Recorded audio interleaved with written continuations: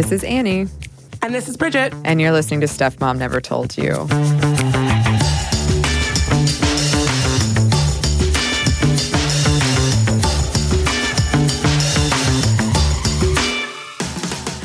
Today, we're going to be joined with another guest. A couple of months ago, we talked to journalist and author Jo Piazza about her podcast, Committed, which is awesome if you haven't checked it out. And that is all about how to stay married. But recently, Jo had a book come out called Charlotte Walsh Likes to Win. And she was very kind to send us some copies, which I gobbled through at the beach. It was nice. I actually got to read at the beach for once.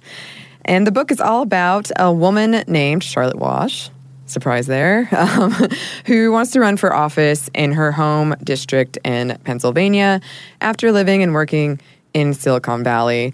And as the title suggests, Charlotte Walsh likes to win. She is unabashedly ambitious, and that's kind of what the book examines. So as we touched on in our episode called Year of the Woman, a lot of women are running for office this year. And not only that, they are winning. According to The New Yorker, in April, 472 women had entered the race for House, which is a lot of women. 57 women filed or are likely to file candidacies for the Senate. And with historic primary wins from folks like Stacey Abrams in Georgia, Alex Ocasio-Cortez in New York, Danica Rome winning the election for Virginia's House of Delegates as the first openly trans woman to do so, women are really kicking ass when it comes to running for office. But unfortunately, as y'all might suspect, running for office as a woman comes with its own unwritten set of rules.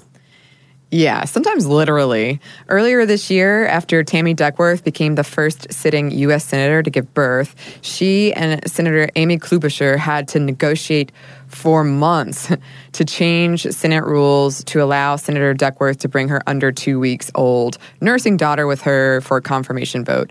They were obviously engaging in this negotiation before Tammy Duckworth gave birth. But in 2018, there were even rumors of a compromise that would allow her to vote from a closet. From a closet. Wow. Yeah, the implication and unfortunately the reality there is that the rules were made for men and that women are outliers. And probably we should have started with this. This is a fiction book, Charlotte Walsh Likes to Win, but it reflects so much of our reality, and it is extremely timely. A lot of it examines the media coverage, the differences in media coverage a male versus a female candidate faces. And I remember when Hillary Clinton was running and all the talk of her shrill voice and she's not authentic and she's cold. And I would hear friends say to me, I just don't like her. And I'd ask, why? And they'd say something along the lines of, she just seems fake. I don't believe her. And I try to explain, well, she's probably been coached to offend as little men as possible. And people would shrug at me and say, well, I don't like her. She wants it too badly. Essentially, she's not a cool girl. Yeah, even politicians can't get away from this cool girl trap. I want to be clear. I liked Hillary Clinton. I campaigned for her. I voted for her, obviously. I'm not saying there are not legitimate reasons to not want to vote for her. But saying that she just doesn't seem cool or she wants it too much, that seems like a coded sexist implication that because she's driven, because she's ambitious, that comes off as untrustworthy to you. But if a man had the same behavior, you wouldn't necessarily say that. And the data agrees with me. Women like Hillary Clinton are saddled with another unfair hurdle, and that is the need to be likable. The nonpartisan Barbara Lee Family Foundation had a study called The Keys to Elected Office, the Essential Guide for Women. Now, the data in this report was gathered from the campaigns of every woman who has run for governor in the past 15 years. The report polled voters along the candidates and campaign staff, and they found that likability and qualifications are more closely linked for female candidates than with male candidates. Or, as the study puts it, for women candidates, not making a mistake is part of being likable. For male candidates, not making a mistake is part of being organized and getting results. And women are even dinged for really simple things, like the choice to wear clothes. One study found that when articles mention a woman's shoes or clothing, voters are less likely to want to vote for them if they're women. Name It, Change It, a joint project of the Women's Media Center and She Should Run, released a study conducted by the Celinda Lake of Lake Research Partners on how dropped-in mentions of a woman's clothing and appearance affect voters. They had probable voters read gender-neutral descriptions of a hypothetical male and female candidate and then ask them how likely they would be to vote for one over the other. At the beginning, they liked each candidate about equally. Then, 4 separate groups of study participants each heard a slightly different version of a news story about hypothetical candidates. One group's news story didn't mention the female candidate's clothing or appearance at all. And of that group, half said they would vote for the male candidate, half for the female candidate.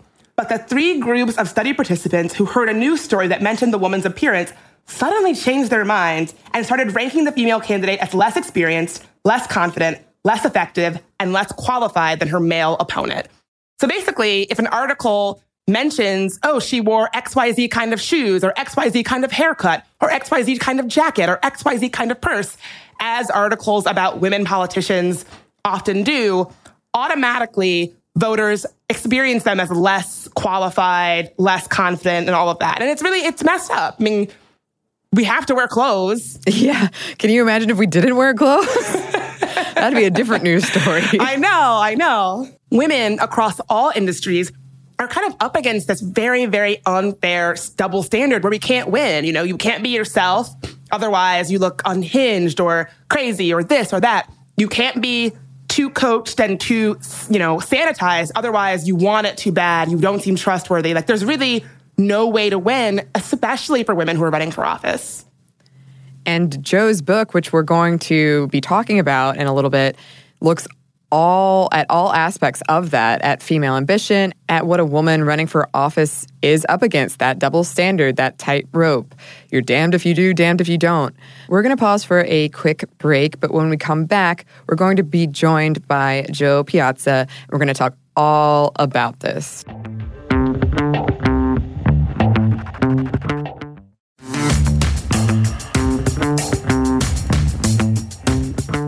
And we're back. Thank you, sponsor. And we're joined by our friend Jo. Hello, Jo.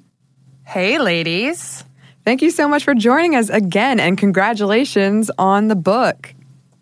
Thanks for having me again, and thank you for that. It's been really amazing. I literally just got home for the first time in a month. We were on a book tour driving through the middle of the country for the past 4 weeks.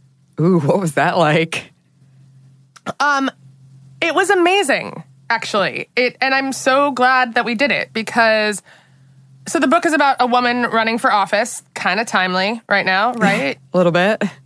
And we started in Asheville, and we went to Asheville, Nashville, Louisville, the suburbs of Chicago, Milwaukee, Minnesota, and we got the hell out of our bubbles, which was incredible. I mean, I live in San Francisco, I work in New York most of the time, and LA, and those are some real bubbles. And so we talked to women who were completely different from us, who were hungry for this story, who were hungry for a story about a woman running for office, about an ambitious woman, because books, movies, and TV just kind of fail women a lot of the time.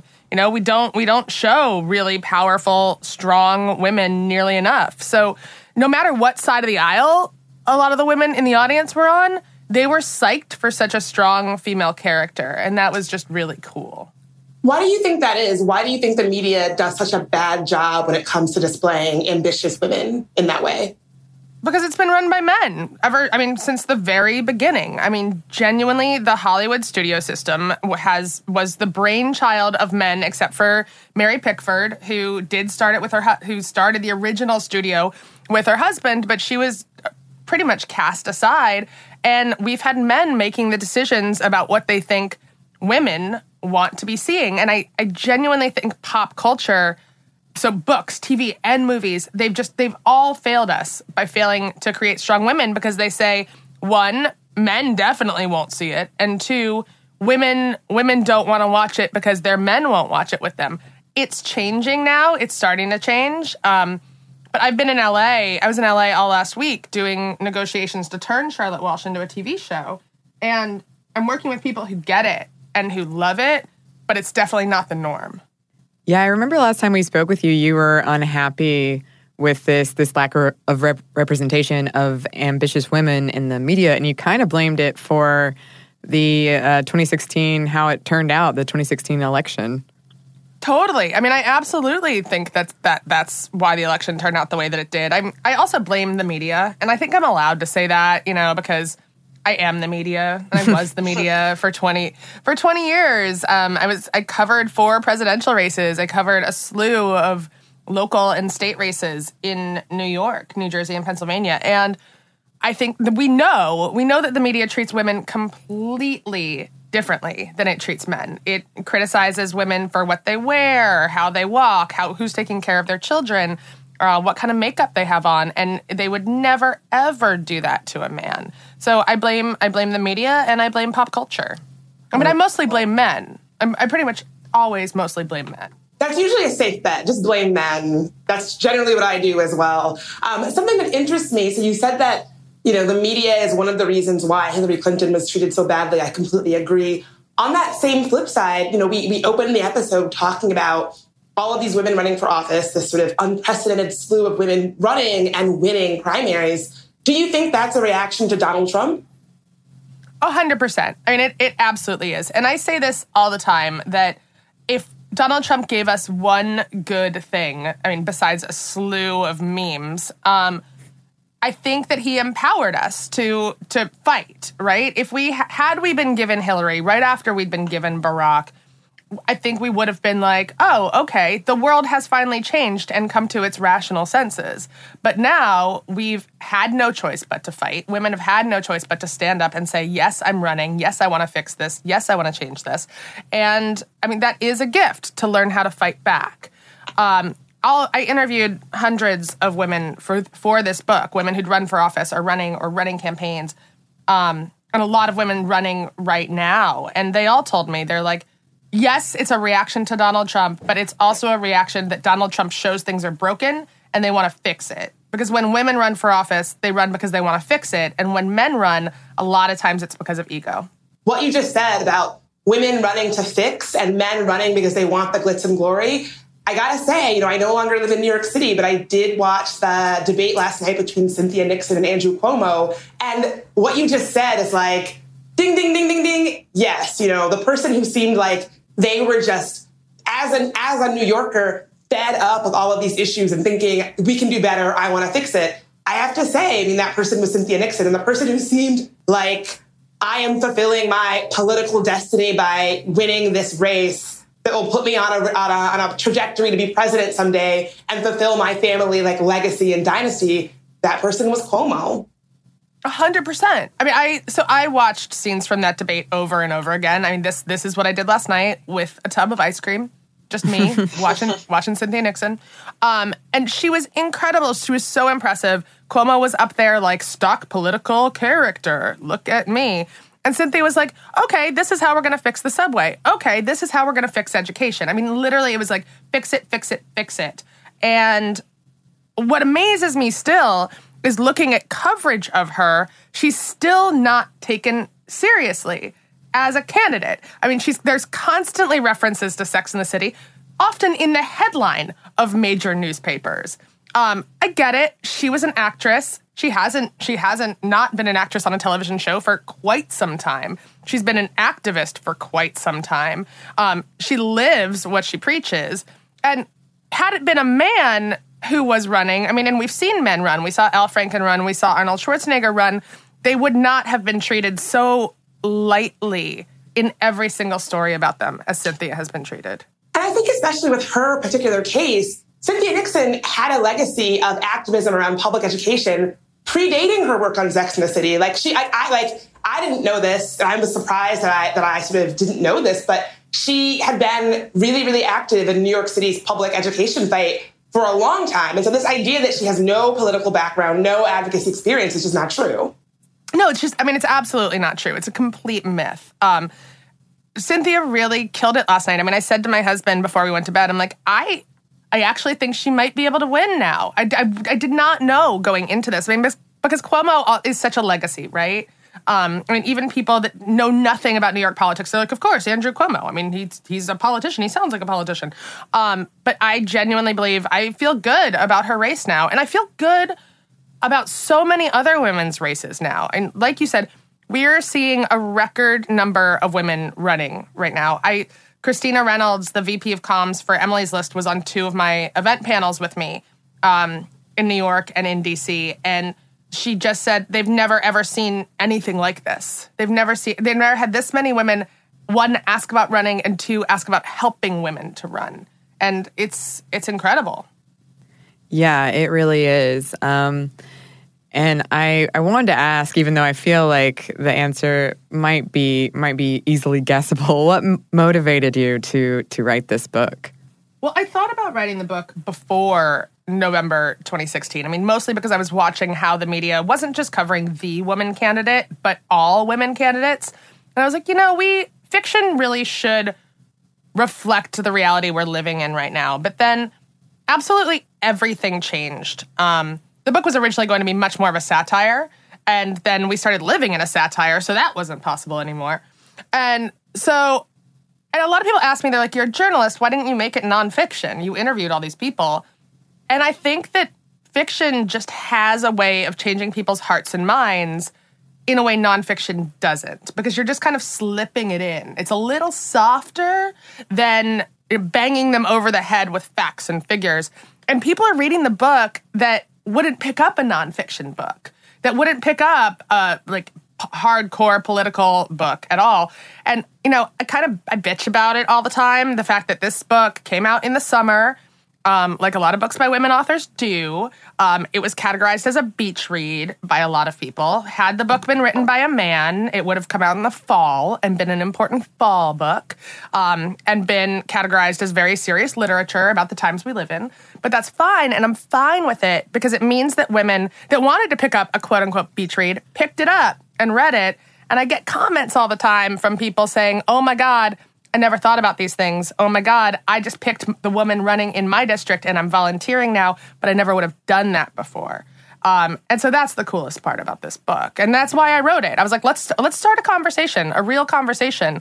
And we're seeing it. I mean, we are seeing New York Times articles about the harassment that women face on the campaign trail, the terrible things that people say to women. We're seeing women candidates speak up when newspapers use a picture of them that's not just flattering, but that's insulting, and then put a picture of male candidates in their nice business suits with their nice hair. Brianna Wu, that story was really something to me. Okay, so for folks who don't know what we're talking about, Brianna Wu sort of came to prominence throughout Gamergate. Like, she was a big, outspoken critic of Gamergate and was someone who raised alarm bells about what had been happening to her and women like her in the gaming industry. And it made her a huge target, as you might imagine. And so now she's running for Congress? Yeah, she's running for the House. And, she had just done this photo shoot with the Boston Globe, wherein she, looked like someone running for office, brown hair, wearing a professional dress, all of that. And she's someone who in other times in her life has worn, dyed hair, like anime-colored hair and funky clothes, like many of us. And the Boston Globe chose her two male opponents, normal pictures of them in suits, headshots, and seemingly took a picture that was like a screenshot of her doing like a live stream that was probably from years ago, where she had anime-colored hair, was wearing a T-shirt, and she spoke out. She said, listen, one, you guys just did a photo shoot with me, so I know you have access to photos where I look really professional. Two, I have gone out of my way to present myself for the last 2 years in the most serious way. I dyed my hair brown. I've been wearing the same dress. Even when it's really hot out, I've been wearing the same uncomfortable dress. And this is still how you portray me. I mean, I think no matter where you fall on the political spectrum, anyone can look at that and say, that is unfair treatment. And it's because she's a woman. And it's because she's a woman. And I don't think that she necessarily would have spoken out or had the platform to speak out in any other election cycle, because we're finally at this point where we're saying we've had enough and we're fed up. I have a scene in Charlotte Walsh Likes to Win where the opposing candidate's wife, the opposing candidate is very conservative, and the press finds out that his wife had an abortion. And you're imagining the photo editor pulling pictures of being like, let's find a picture of a woman who looks like she might have had an abortion. And they pull pictures of her from 15 years ago when she was in her 20s and she dressed differently. And maybe a little bit sexily, and those are the pictures they ran. And like those are serious decisions. Like visuals matter, photographs matter, and you have to think about the people that are choosing those photographs. I just kept tweeting Brianna Wu, like kind of like a weird stalker yesterday, being like, "You go, girl. Yes, anything you want. I'm sending you a copy of my book. I'm going to come out and stump for you. Like, yes, you're killing it." And I think she thinks I'm a little bit stalker and creepy. It's probably a good kind of stalking compared to what she's gotten before. I'm certain. So it's funny that you say this. One of the scenes in the book finds Walsh kind of getting into like a minor scandal for wearing flats instead of heels, Heelgate. And, it sounds really far-fetched, the idea that would happen, but we know that that's actually not true. Like, women candidates are often dinged for what they wear, how they dress. I found this really interesting quote from cultural critic Amanda Hess, and she says that pointing out a woman's heels in articles is kind of a shorthand for what kind of woman that you're trying to kind of depict her as. She writes, "High-heel name drops like these are a scourge on journalistic profiles of powerful women. For some journalists, reporting that a woman wears high-heeled shoes or various colors and origins apparently passes for a weighty detail that gives some insight into the subject's character. Often that perceived insight is negative. Heels are mentioned to paint a woman as spendy, superficial, severe, or a deviation from the male standard. So I'm curious, is this something that you found where articles will mention such and such female candidate, oh, she's wearing heels, she wore Louboutins, and have that sort of act as a kind of shorthand for she's flighty, she's superficial, she's spendy, or something like that? Oh, totally. Absolutely. I mean, first off, a woman in most articles about a woman candidate, and another reason I wanted to write this book was just so people would notice it, right? Her outfit is mentioned in the first or second paragraph. And we saw that a lot when London Breed was elected here as mayor of San Francisco. In no articles about a male politician are you like, well, he's wearing that navy blue suit again and that red tie. No, but the color of a woman's suit is always noted. The size of her heel is always noted. And what a lot of the women candidates told me, too, is that they get this schizophrenic advice all the time. So I did a podcast episode of Committed with Lauren Baer, who just won her primary down in Florida in the House's 18th district. And people say, wear more dresses. It makes you look prettier and softer, and people will like you more. Wear more suits because they make you look smarter. Your hair is too severe. And by severe, she's like, you mean it's curly? And they were like, yes.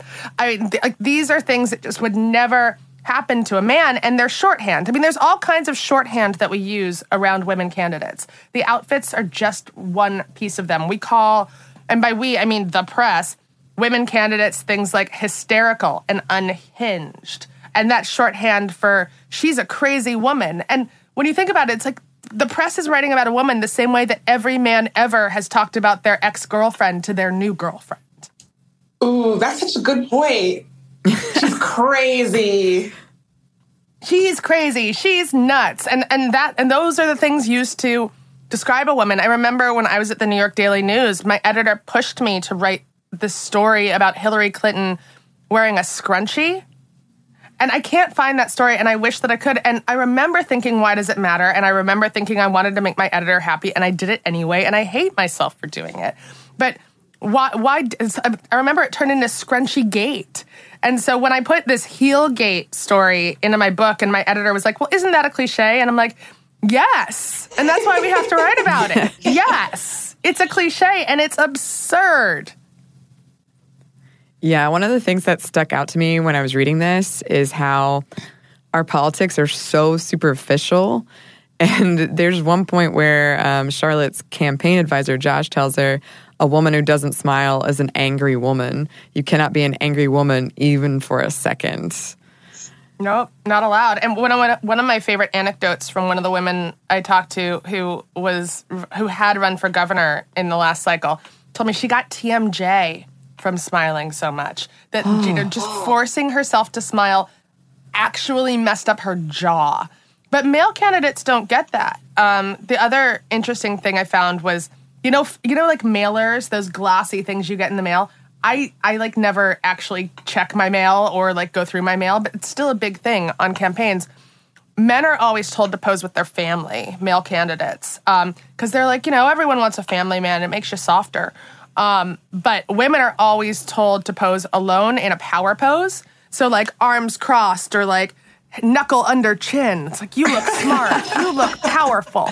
They're like, don't let your kids be on there. Again, I think that's changing. Because more women who are running are being really authentic. They're being really open about having kids, which I think is awesome, because the reason that the government doesn't help out mothers is because we haven't had a lot of mothers in government for a long time. I talked to one candidate, a Virginia delegate, who told me that when she found out she was pregnant on the campaign trail, people actually said, "Great, when are you dropping out?" Oh my God. Like, I'm not. And they're like, "Okay, great. Can you hide it? Can you hide this pregnancy while we're campaigning?" And she's like, "No, I'm pregnant with twins." And she didn't hide it, and she thinks it was a plus, and that race went to a recount. She did the recount in her hospital bed postpartum with twins, and then went out and walked around with one twin strapped to her front and one twin strapped to her back. And I'm like, yeah, so women aren't strong at all now. I think what you're saying is so true in that, if we're able to see competent, strong women kicking ass while being pregnant, while having a baby, we should be able to see that like reflected, because it's the reality. Like, I was so happy to see Tammy Duckworth go through that process and still hold public office. We pretend that, if you get pregnant, you have to sort of hide it. And it's just sort of weird acting like it's not a normal part of life for a lot of us. And it is. Like, we're acting like the reality is not actually the reality. And it's this cycle that helps no one. Exactly. I mean, I turned in the first draft of Charlotte Walsh. I might have told you guys this, while I was in labor, bouncing up and down on a yoga ball. And I'm like, all right, I just got to get this done. My husband was sleeping. I'm in labor, finishing a draft of a novel, and he's snoring. Like, women get done, but we never see that. And this goes back to the pop culture thing. We rarely see that on the screen. We see pregnant women, being treated very delicately. And then once they have the baby and have the newborn, then they're typically relegated to their houses. We just don't see pregnant women and new mothers working hard in the same way that we don't see female politicians doing that on the screen either. I love Veep. She's an idiot on Veep. Like, we see women politicians as idiots or shrews or wives that become politicians because their husbands f***ed up somehow. Scandal. Yeah, I mean, I love Veep too, but I sort of, until you just said that, I didn't realize, yeah, she's sort of presented as bumbling. Like, she can't get anything right. Even when things go right for her, they still go wrong. Like, she just is kind of hapless. Yeah, and it's hilarious, but the fact is, Veep is really one of the only shows that we have that show a woman in political power, and she's hapless, she's bumbling, and people take that to heart too. I mean, I'm constantly blown away by the majority of Americans who take what they see on screens as what is reality. Yeah, I guess that's why I love the show Parks and Rec, because Leslie Knope doesn't always get it right, but she wants to do the best thing. She wants to do the right thing. Like, I don't know. I guess I just wish that we, like men, I wish that we got to have a variety of women who are running for office. The ones who are hapless and bumbling. The ones who are scheming and power hungry and awful. The ones who are altruistic and doing a great job. Men, when you look at shows that feature men who hold public power, you get the variety. You get all stripes, from your Frank Underwoods to your who was the president on West Wing? Jeb Bartlett. Thank you. And we just don't have that as women. It's a very specific bucket that we're able to sort of fall into. Exactly. It was funny. West Wing, like the official West Wing TV Twitter tweeted the other day. They're like, I think we should come up with a prequel about Jeb Bartlett running for governor. And I'm like, oh my God, shut the f*** up. Like, why don't we come up with a sequel where CJ runs for Senate? Like, that is just, it's so, like, yes, come on, men. Something else we don't see very often in media that I really enjoyed seeing in your book is relationships between different generations of women. And in this case, it was older women who had run for office and been elected. And so it was cool because you got to see the relationship between the characters, but also it was kind of it showcased how politics had changed, how maybe what had stayed the same and what hadn't in this case. Can you talk a little bit about writing that? Oh, yeah. Women have been told forever, and by forever, I mean since the beginning of women taking office. And in the beginning of women taking office, they were taking office because their husbands died, to run like a man, to rule like a man. Hillary Clinton was told that as recently as this recent election by her male campaign managers. And I wanted to be able to show that through these multi-generations of women. So we have a character, Roz, who had been a senator. You know, she's in her late 60s. She ran the gauntlet of male-dominated politics for a long time, and she had to completely hide who she was. She had to completely hide anything that would have been considered feminine. And then we have Charlotte, who's 47. And actually, really fun side note, when I was down in LA having these meetings, in one of the meetings, one of the producing executives actually listed off a group of people they wanted to play Charlotte Walsh, and all of them were in their 30s. And one of them was in their 20s. What?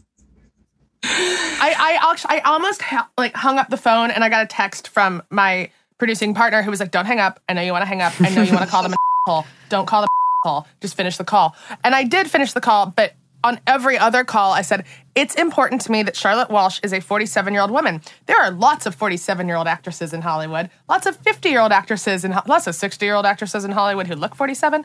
Let's make her actual age. And so Charlotte's 47. She's going through her own stuff. She's also the mother of 3 young kids under 6 years old.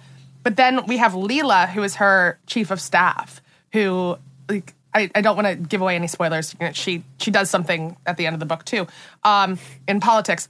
But she has a completely different view on it. She doesn't want to put up with any male bullshit at all. When Charlotte gets harassed, she's like, you need to talk out. You need to speak up. And Me Too happened while I was writing this book. Or actually, Me Too happened after I'd already written the book, and then I demanded the book back, and Simon & Schuster got pissed. And I'm like, no, I'm sorry. I've got to change a bunch of stuff. The world changed again. And so I wanted those 3 generations of women to reflect how politics has changed for women in the past 30 years and how it's changed in the past 2 years for women. So, and also it'll be great if it does make it to the small screen, because then we have these really strong roles of women of all different ages, and we don't see that enough. Totally. Sort of along that same vein, I was really excited to see in real life all of these women who were running for office, who were really supporting each other. And thinking of how Cynthia Nixon endorsed Alexandria Ocasio-Cortez, and then vice versa, Cortez, endorsed her as well. I think they were given these messages that ambitious women are catty, that they're, competing with each other, that they hate each other, they want to tear each other down. And in fact, in your book, that's not true. And in real life, that's not true. We have this idea of women, ambitious women, as these horrible people who will, step over anybody to get ahead and are treating their fellow women awful and stabbing them in the back. But that so often isn't true. Where do you think that comes from? Pop culture and men. I hate saying it all the time. It's so true. It's just so true. I'm going to make us all t-shirts. No, you don't have to apologize for blaming men on this podcast. Do it all you want. But it is true, because I think that men's view of women is that ambitious women are scary, because ambitious women are scary to men. And so that's how we've seen them portrayed for so long. You're so right. I mean, on the rare occasion we do see an ambitious woman, she's scheming, she's a shrew, she's a bitch, she has no friends. And that was actually a note that my editor really wanted in Charlotte Walsh. She's like, we need to show that Charlotte Walsh has friends. She has supportive friends. She's surrounded by other women. She wants to help other women, because it's just something we don't see portrayed enough. Hillary Clinton had such a close group of female friends supporting her, and such a close group of female staffers who would have literally done anything for her. And I know that because I've spent so much time with her female staffers post-campaign. They speak about her like she is Jesus Christ walking the earth right now. Oh my gosh. They love her. They're so disappointed that the public doesn't know all of the wonderful stories about her. And yet we never saw that side of her. We were never allowed to see that side of her. Her campaign tried to do it, but the press never let us do it. And that's one of the reasons that I wanted to try to do it in fiction. I wanted to show Charlotte as a vulnerable, flawed, Also, she's flawed. She's not perfect. It would have been so easy to write fan fiction and be like, all women candidates are great. They're not. But all male candidates aren't great either. But as a real person and a real woman. Yeah, I'm so glad that you brought up the Clinton friends thing. In her big, messed up email hacking dump thing, my favorite email of all time that I literally have this phrase printed on a t-shirt is an email that she sends to Huma where she says, should we be bad? Should we get a creme brulee? Let's split a creme brulee. Like, that is such an email that you would get from a friend being like, listen, I know we have all this important, business stuff to talk about, but do you kind of want to split a creme brulee? Yes. And I have an homage to that in the book where they're in a diner, and I think it's a brownie sundae because I was like, got to change it up. But she's like, let's be bad. Let's get that. I'm like, and I love that moment too between those two women because it's just so human and so real. It's like, yes, of course and I think they order a salad too in the book, and they're both picking at this anemic salad, and then they're both digging into this sundae because I think about that all the time when I think about what happened to Hillary Clinton in this race. I'm like, she was just Hillary Clinton, just like us. Just like us. We have some more conversation with Jo, but we're going to pause for one more quick break for a word from our sponsor.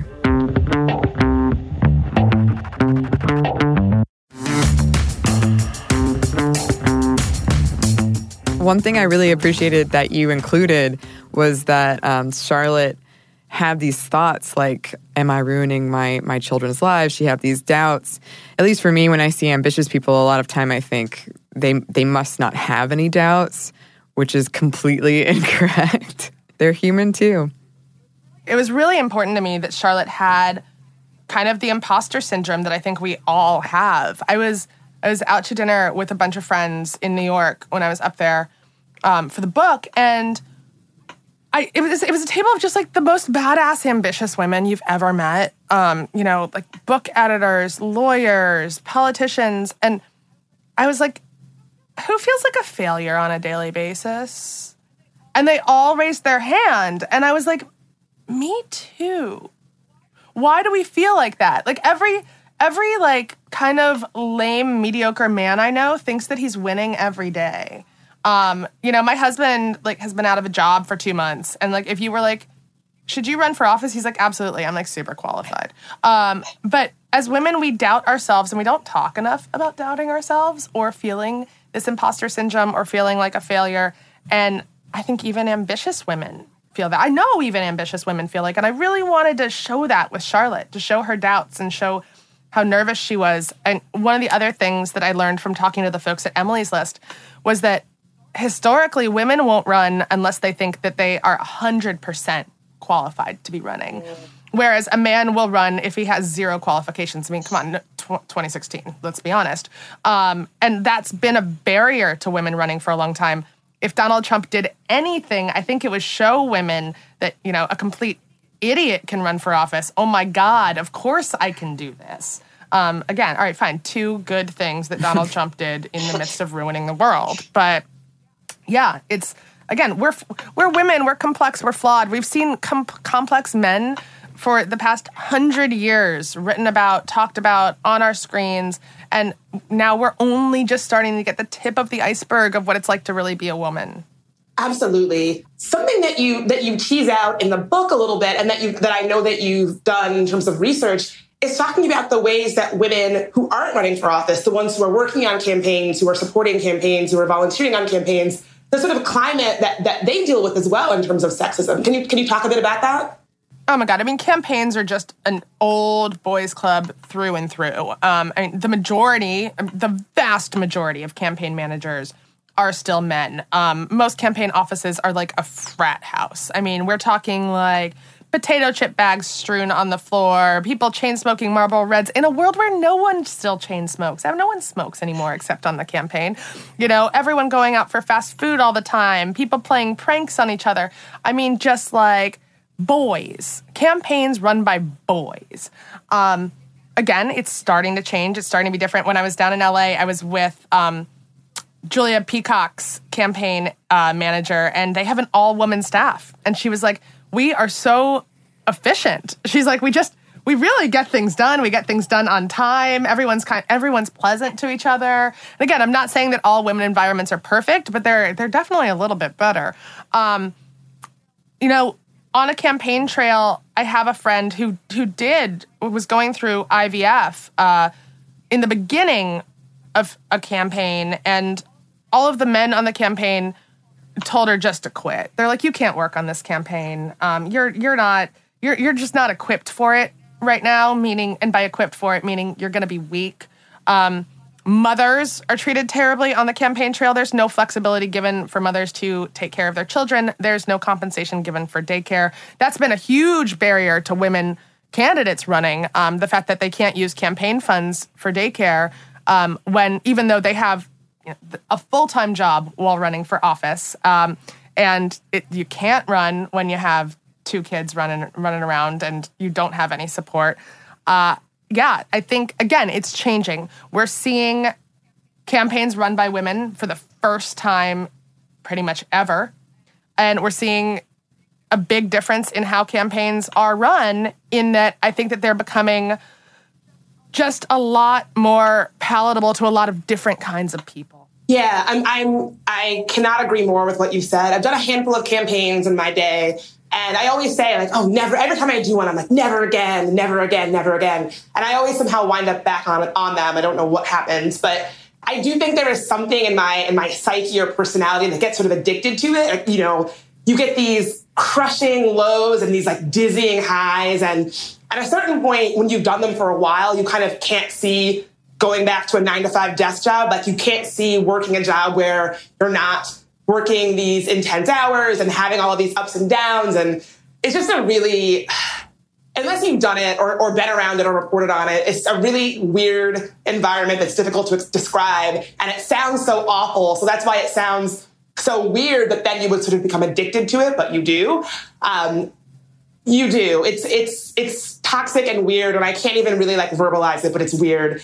But in those campaign settings, I've had campaign managers and state directors say things to me like, what did you expect from a campaign? Like, if I went to someone and said, hey, this sexist thing happened, or this racist thing happened, or this gross thing happened, or this toxic thing happened, the answer is always, what did you expect on a campaign? Like, I'm happy that is changing, and that there are more decision makers that are women and folks of color and queer folks in these spaces, because for so long, it was a boys' club, not even a men's club, a boys' club. It was a gross place. And, when I did campaigns, I always came back as the worst version of myself, the version of myself that ate terribly, didn't sleep, sort of weirdly, bragged about living a really healthy lifestyle, was hitting substances hard, drinking a lot, like, the worst version of who I am as a person. That is the version of myself that I have to be to make a campaign work. And it's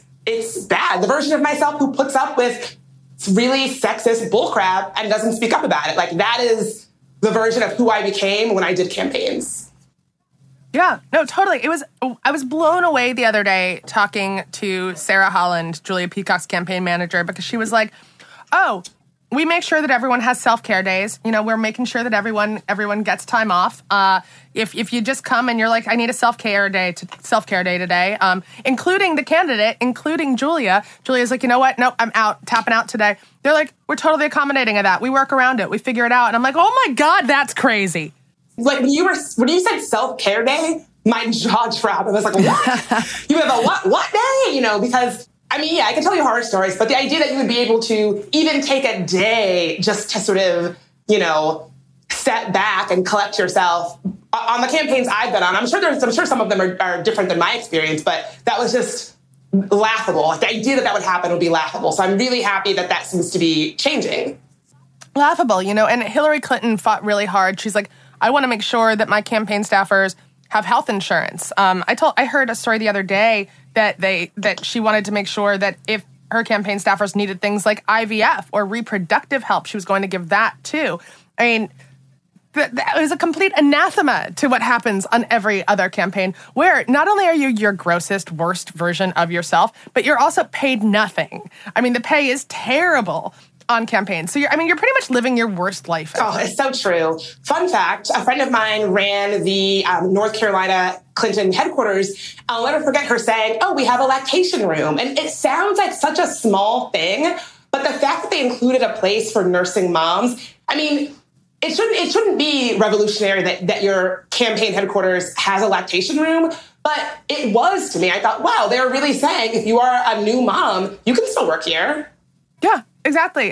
Whereas when you don't have a lactation room, you're saying as a new mom, you can't work here. That this is a hostile work environment for you. Like actually a hostile work environment for you. Because if you've ever been a new mom, you know that if you don't have a lactation room, you're going to be squeezing milk out of your boob into the toilet. Yeah, it's weird how those little things can mean so much in terms of the environment that you're cultivating on a campaign. I wanted to ask about the book takes place in Pennsylvania, and that's where Charlotte grew up. And she moved to Silicon Valley and ascended the corporate ladder and became one of the, quote, elite. One thing we heard a lot about post-2016 election, but after pretty much every American election, really, is this divide between rural and urban America. And from what I understand, Pennsylvania has never had a female governor or senator, right? Pretty much one of the most hostile states to women in the country. And people don't think about Pennsylvania like that, but I chose Pennsylvania. I'm from PA. My dad's from northeastern, rural, coal country PA. It's a state I can write really well, but it's also a microcosm of the country as a whole.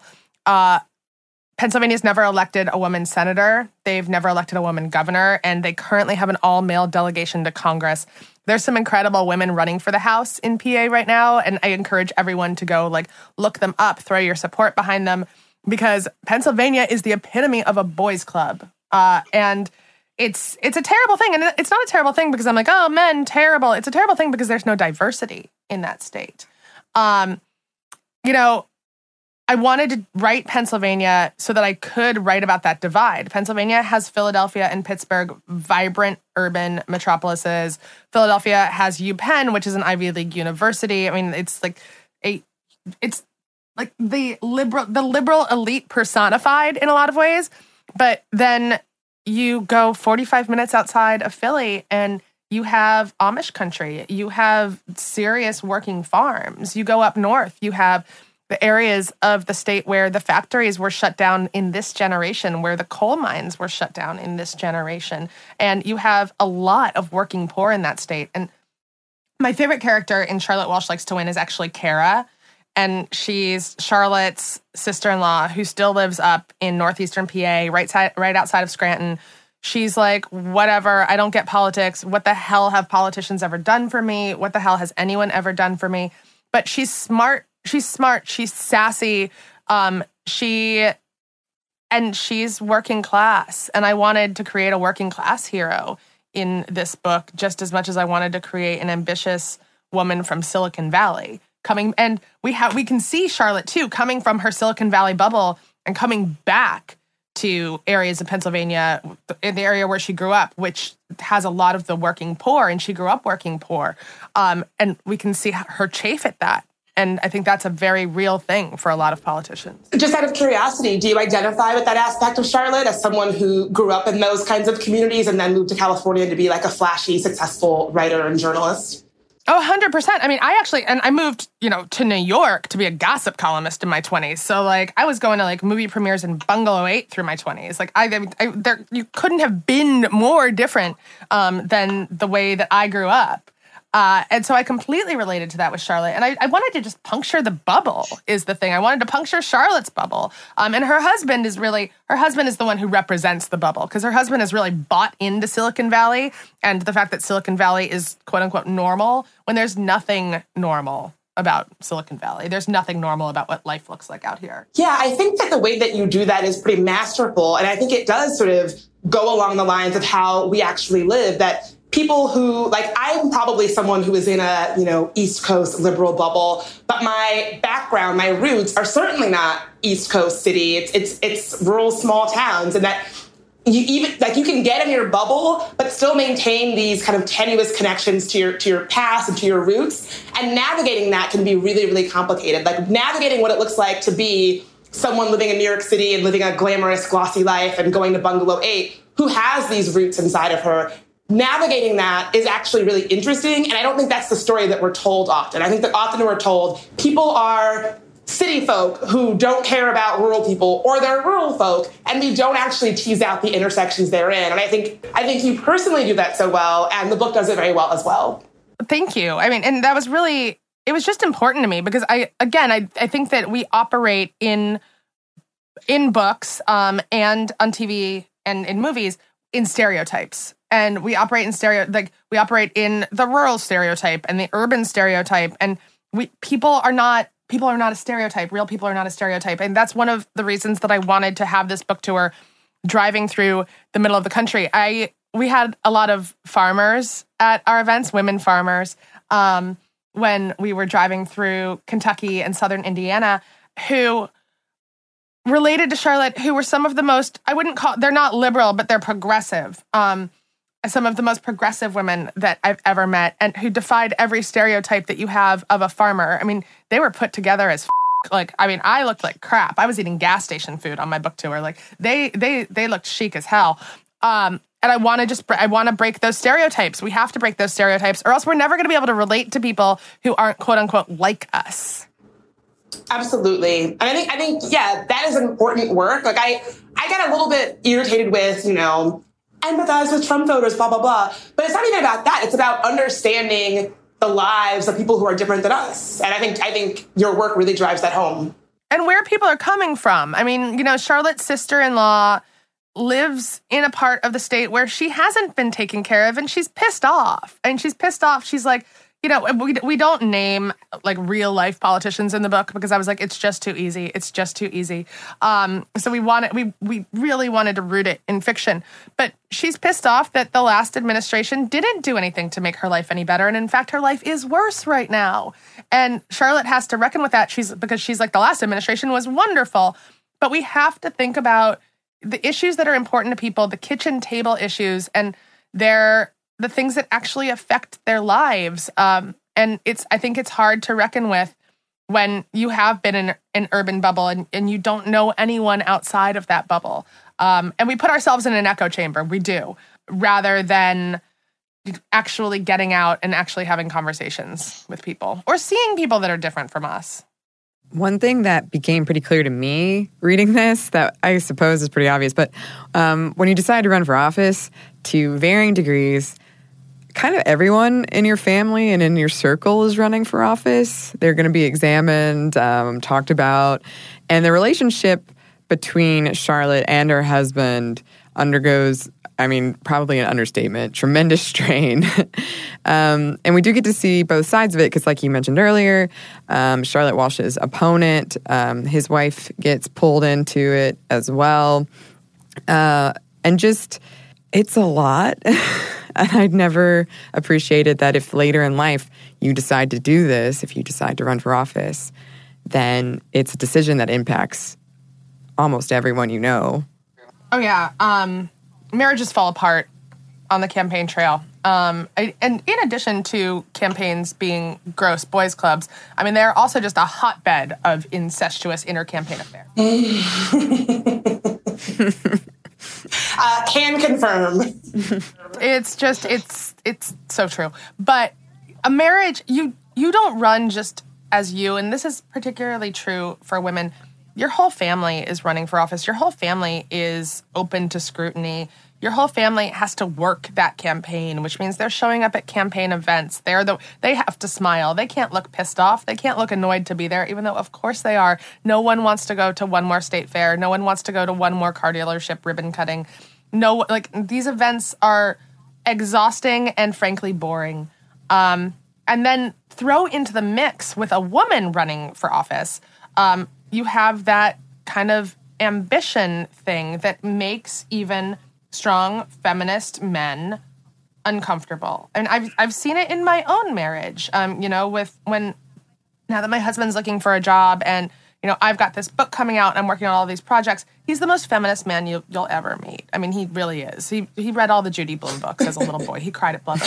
And he still chafes. I think that he still chafes because it's not something that's the norm. And he feels like he should be out there supporting the family and doesn't know what to do with all of my ambition. And we see that in Charlotte's marriage, that her husband really, he's told to, he takes a hiatus from work, because in Silicon Valley you're allowed to take a hiatus. It's ridiculous. But he becomes the primary caregiver for their 3 children, because when a woman is running for office, she gets asked all the time, who's watching your children, who's watching your children, and it's bad optics to have a nanny. Not bad optics for a man to have a nanny, bad optics for a woman to have a nanny. So he becomes the primary caregiver, and he hates it. He can't, he's not programmed for it. And their marriage goes into crisis on this campaign trail. And it's one of the most real parts of the book, because I have seen so many marriages actually end after a campaign. Yeah. Oh my gosh. In my own experience, I can confirm that campaigns can really wreak havoc on your personal and romantic life. I think anyone who's done a campaign will probably agree. And I think, I think it's good to give people this lens into the inner workings of both people who are running for office and the people around them, because what you see on TV is, I think, kind of manufactured, and has to be, because no one wants to think like, oh, they're having marital trouble, oh, they're arguing, oh, like their domestic life is in turmoil. Because that's all, like you said, it's bad optics. And so you kind of know you're seeing this manufactured version of perfection, but we're kind of not acknowledging the reality, which is that, yeah, campaigns are stressful. Yeah, they take a toll on a marriage. It makes sense. Yeah, exactly. And another reason I wanted to write this book really was that everything that a politician does is in sound bites, is about optics. We so rarely see the realities of what it's like on a campaign trail, or the human side of a campaign trail. And I just wanted to expose that in a way, to make it. And also, I think that politics to the average person seems like something that isn't important to their lives anymore. It seems like something that's so far away. And I thought that by humanizing the campaign and humanizing the politicians, we could bring it back to the way that it's supposed to be, that we live in a democracy, these people are representing us, and we need to care about politics. But I understand, I think people are just so exhausted from the horse race, tabloid style that we cover politicians these days. And people want to check out. And I'm hoping the book makes them want to check back in. I love that. I love that so much. It's so true. I've heard people say things like, oh, I don't really do politics. I'm not really interested in politics, as if they're talking about a TV show they don't happen to watch. Like, oh, I don't watch Sharp Objects, but this is people's lives. And a lot of us really don't have the privilege of saying, I don't care about XYZ policy. I cannot pay attention to what's happening on XYZ legislation, because it's our lives. And when people say, I don't really do politics, I'm not really into politics, I'm checked out of politics, part of me gets it, but part of me gets so angry because, I don't really, as women, as people of color, a lot of us just don't have that luxury. No, absolutely. Politics has to be a part of your life, and it should be a part of your life, and it shouldn't be a part of your life that's also considered so negative. I just think that we've turned politics into a dirty word, too. I mean, one of the things you're not supposed to talk about in polite conversation along with religion and sex is politics. Like, why is that? Shouldn't we all be talking about politics with each other? And, as a woman, it's hard to think about the things in my life that could be better if politicians were just better. I think that there are a lot of people who can check out, who have the privilege of checking out, but a lot of us cannot do that. And a lot of us who cannot do that or should not do that are checking out anyway, because they're just like, how does this even affect my life? And it all just seems so far away, like it's all done in some ivory tower in Washington, as opposed to something that's happening and should be happening in their backyard. One of my favorite stories that Lauren Bear, who's running for Congress in Florida, told me was that when she announced that she was running, she didn't have any of her platforms on her website. And people got pissed. They didn't understand. Like, it freaked them out, because that's the status quo. And she said, I'm running for Congress to represent you, and so I need to talk to you. I need to figure out what you want me to do before I come up with these platforms. before I come up with the things that I'm going to do to represent you in office. So give me a month to listen to you, and then I'll come up with my ideas. And that it sounded so revolutionary at the time because, so many male politicians come in just like their balls swinging all over the place, being like, this is what I think needs to get done. But the fact of the matter is, a politician is just a representative of you. And that's what they should be. And we need to remember that and go back to our roots remembering that. Absolutely. Because if we check out, then we don't let them represent us. Like, we don't have that voice. And I'm not saying it's a perfect system. God knows it's not. But if we stay home, if we check out, then we don't even get the chance. We don't even get the option for them to represent us. And they should be representing us. They should be. That's actually their one job. Actually, their one and only job. And I think that, and again, I'm not saying rah, all women are perfect. We're not. We're better, but we're not perfect. But one of the things that they do is they really do listen. And Hillary Clinton, there's this great part in her biography where she talks about just filling notebooks and notebooks with notes from listening to people and then having her staff archive them for her because the listening was the most important part. I actually think, and this is just me with my big Hillary Clinton opinions, I think that was probably her favorite part of the campaign trail was the listening as opposed to the performing. And that's Charlotte Walsh's favorite part too. She enjoys listening. She enjoys the complexities of thinking about how she can fix the things that she's listening to, as opposed to the performance that a campaign trail has become because of, the 15-second news cycle that exists now. Oh, man. This is going to make me all wistful, but one of my favorite Clinton emails, and again, her email scandal was like, my favorite thing about it was the emails that did not get reported. There was a story of her trying to help a little girl, I think from Afghanistan, and they had a photo op where they brought her to America and this and that. And, the story ended. And then afterward, it turned out that this little girl actually things did not improve for her. Like, her life after whatever, photo op they did and intervention they did, her life actually wasn't that great. And so months later, Hillary Clinton in an email was like, is there something that can be done to improve her life? That kind of thing. And that was the thing I loved so much about Clinton, was that she seemed like someone who, even when the cameras were off, gave a like the photo op with this little girl that she was trying to, help was had been over for months. But upon finding out that her life had actually not improved, in an email that she thought would be seen by nobody, was trying to ask questions about what they could do to still help her, even after the fact. Those are the stories that resonate with me when it comes to politicians and elected officials. When the cameras aren't there, when you think it's just you in an email, how are you representing the people who put their faith in you? And I really, again, not to get too rah Clinton, but that was something that I really connected with. Oh, I know, me too. I loved that email. In fact, I think a best-selling book would actually be Hillary Clinton's emails that you never read. Hillary Clinton's emails that you never paid attention to. I mean, let's split a creme brulee. Let's fix this little girl's life. And that's what I want to show in Charlotte Walsh Likes to Win. I want to show those human aspects. And we kind of have a moment like that in Charlotte where she's doing a photo op with babies who are born with opioid addiction. And she's told, just do the photo op, hold the crying, whimpering opioid baby. And she's like, how can I fix this? How can I talk about actually fixing this as opposed to putting something that will tug at people's heart screens on in these news stories and then forget about it the next day? So, I'm not all rah Hillary Clinton. I think that her campaign was flawed. I think that she was a flawed candidate in so many ways. But at the same time, a lot of the things that I know about her personally and that people close to her have told me really did inspire a lot of Charlotte.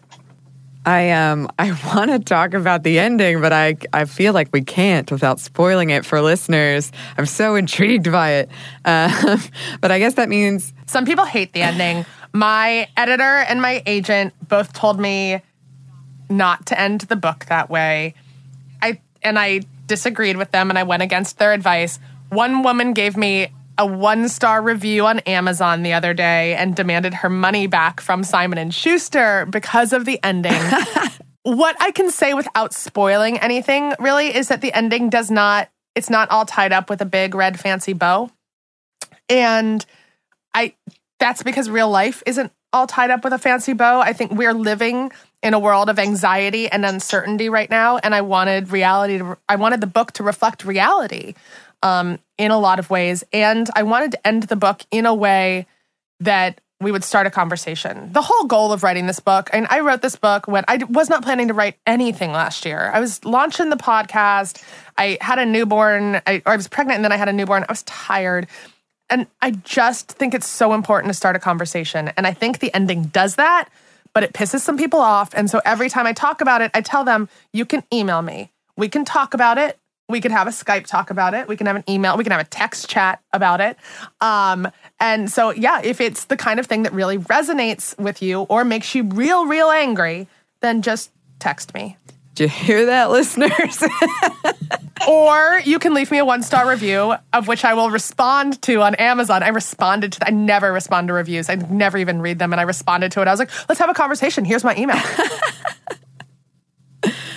I love it. And I feel like you have started a conversation. I think I have. I think we really are finally talking about it. And that's the most important thing, that we talk about these women candidates. At my events, I get asked all the time, they're like, well, where are all these women candidates? And I lower my voice to this conspiratorial whisper, and I'm like, they're everywhere. And that's all I wanted. I wanted people to be like, okay, great, I'm going to go find them. And we have a resource guide in the back of the book, it's a weekly reader or something. Be like, go to Emily's List, go to She Runs, go to Emerge. These are places you can go to find women running on both sides of the aisle. We list organizations that are partisan and some that are nonpartisan. Go, just support women. That's all I want. I think it's happening. Well, thank you so much for speaking with us, Jo. Where can listeners find you? So I'm my website, jopiazza.com, or Jo Piazza Author on Instagram, and Charlotte Walsh Likes to Win. She's on Amazon. She's in all the indie bookstores, and hopefully, fingers crossed, knock on all the things, she will be on the television screen in the next year or so. So let's hope that all works out for her. Yes, absolutely. That brings us to the end of this episode. And since we kind of got to talking for a while with Jo, we're going to skip listener mail for this one, but it will be back. But if folks want to send us email, how can they do that, Annie? Well, we would love to hear from them, and they can do it by emailing us at momstuff@howstuffworks.com. That's right. And we're also on social media. You can find us on Instagram at Stuff Mom Never Told You, and as always on Twitter at Mom Stuff Podcast. And thanks as always to our producer, Dylan Fagan.